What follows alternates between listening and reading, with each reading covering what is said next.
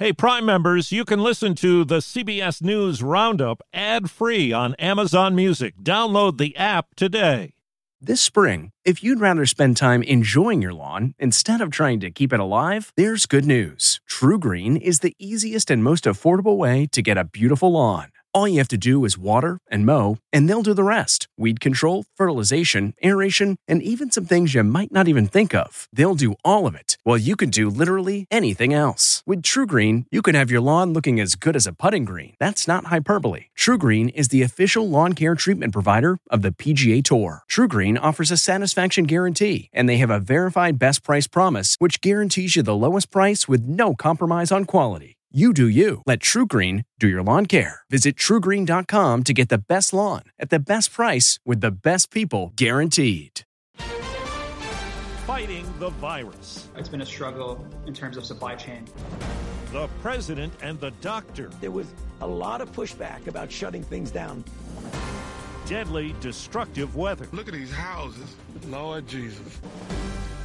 Good morning. I'm Steve Kathan in northern New Jersey with the CBS World News Roundup. Since Friday, the coronavirus death toll in this country has jumped by more than 4,000. It now tops 22,000. For the first time in American history, all 50 states are under federal disaster declarations.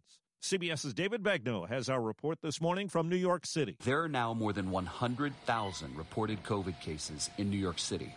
There's also a serious shortage of swabs used to test for the coronavirus.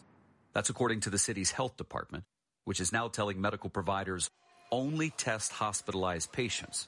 Christopher Zavala is with Northwell Health. They are the largest healthcare provider in New York State.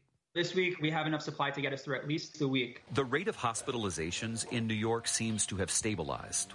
Saturday, only 53 new COVID patients were admitted to New York hospitals.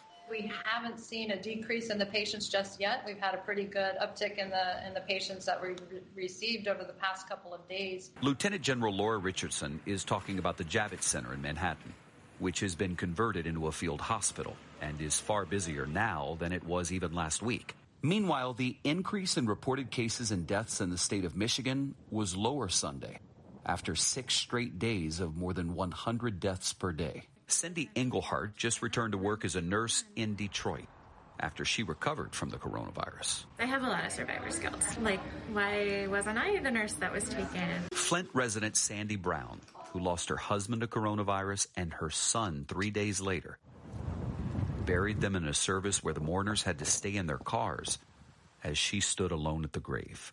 There appears to be new friction between President Trump and Anthony Fauci after the doctor suggested lives could have been saved if the administration acted sooner. White House correspondent Paula Reed. The doctor is under fire from the president and his allies online after comments he made over the weekend suggesting that the Trump administration was slow to heed warnings about the coronavirus.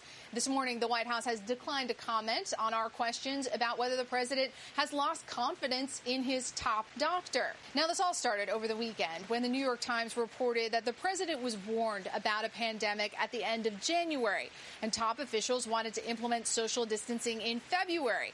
Now, Fauci seemed to corroborate these reports over the weekend when he confirmed that he believed that lives could have been saved if social distancing had been implemented in February. If we had, right from the very beginning, shut everything down, it may have been a little bit different. But there was a lot of pushback about shutting things down back then. On Twitter last night, the president retweeted a comment that included the hashtag #FireFauci. Amazon says it's going to put new grocery delivery customers on a waiting list because of demand from existing customers during the pandemic.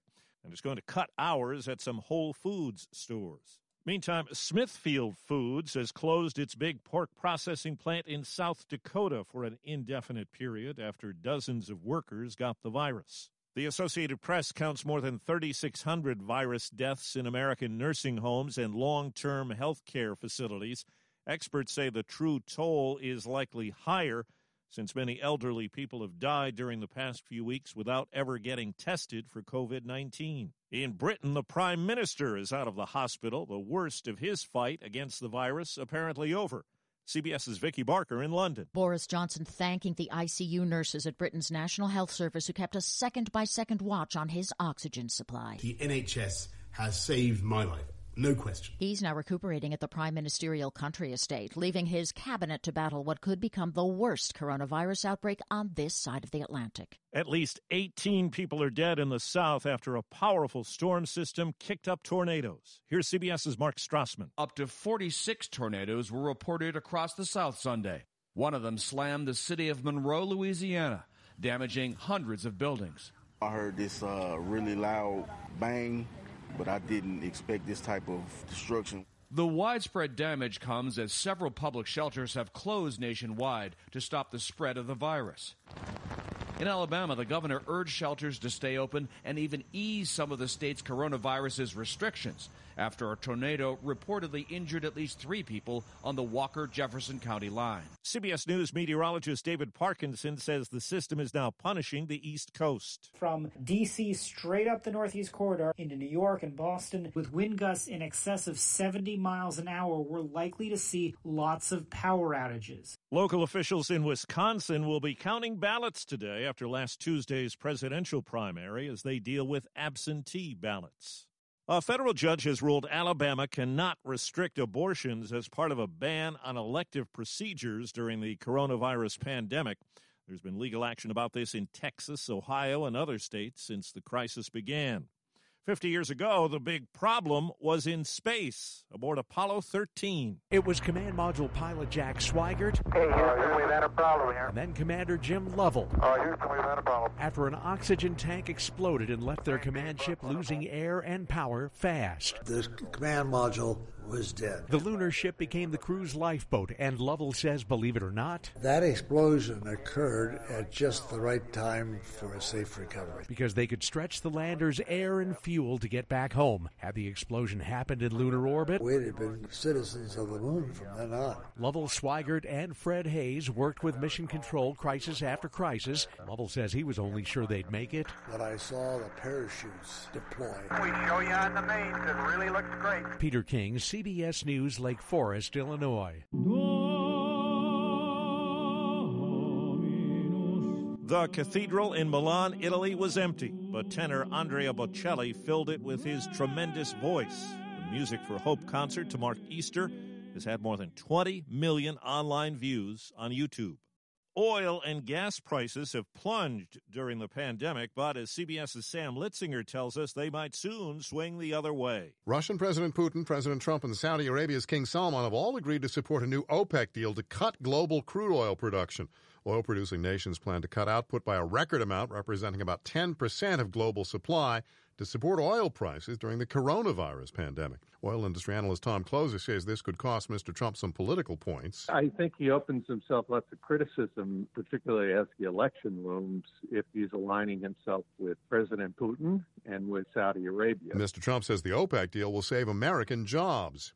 Sam Litzinger, CBS News. With economic uncertainty all around, Virginia's governor wants to delay a hike in that state's minimum wage. It's supposed to go up January 1st, 2021, but he's suggesting next May 1st instead. That's the Roundup. I'm Steve Kathan, CBS News. If you like CBS News Roundup, you can listen early and ad-free right now by joining Wondery Plus in the Wondery app or on Apple Podcasts. Prime members can listen ad-free on Amazon Music. Before you go, tell us about yourself by filling out a short survey at Wondery.com/survey. Hi, this is Jill Schlesinger, CBS News business analyst, certified financial planner, and host of the Money Watch podcast. This is the show where your money is not scary and it's not boring. It is a show that's all about you.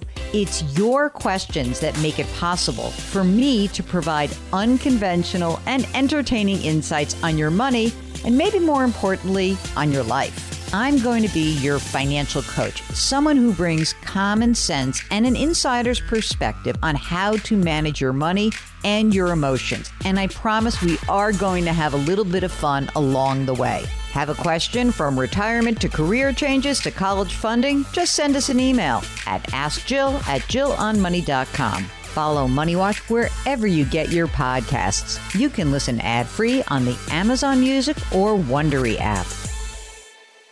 The Hargan women seem to have it all. From the outside looking in, we were blessed. My mom was amazing. But as detectives would soon learn, there was a lot going on inside the Hargan household. Ashley and I have been calling my mom and the house and Helen. Okay. No one's answering. 63-year-old Pamela Hargan gunned down in her own home. Her youngest daughter, Helen, lay dead upstairs. Patrol, when they arrived, assumed or thought that there might have been a murder-suicide. But for the detectives on the scene, there were things about the scene itself that were concerning to us on day one. Who would want to kill their mother and their little sister? There is no boogeyman here. It is exactly who we think it is.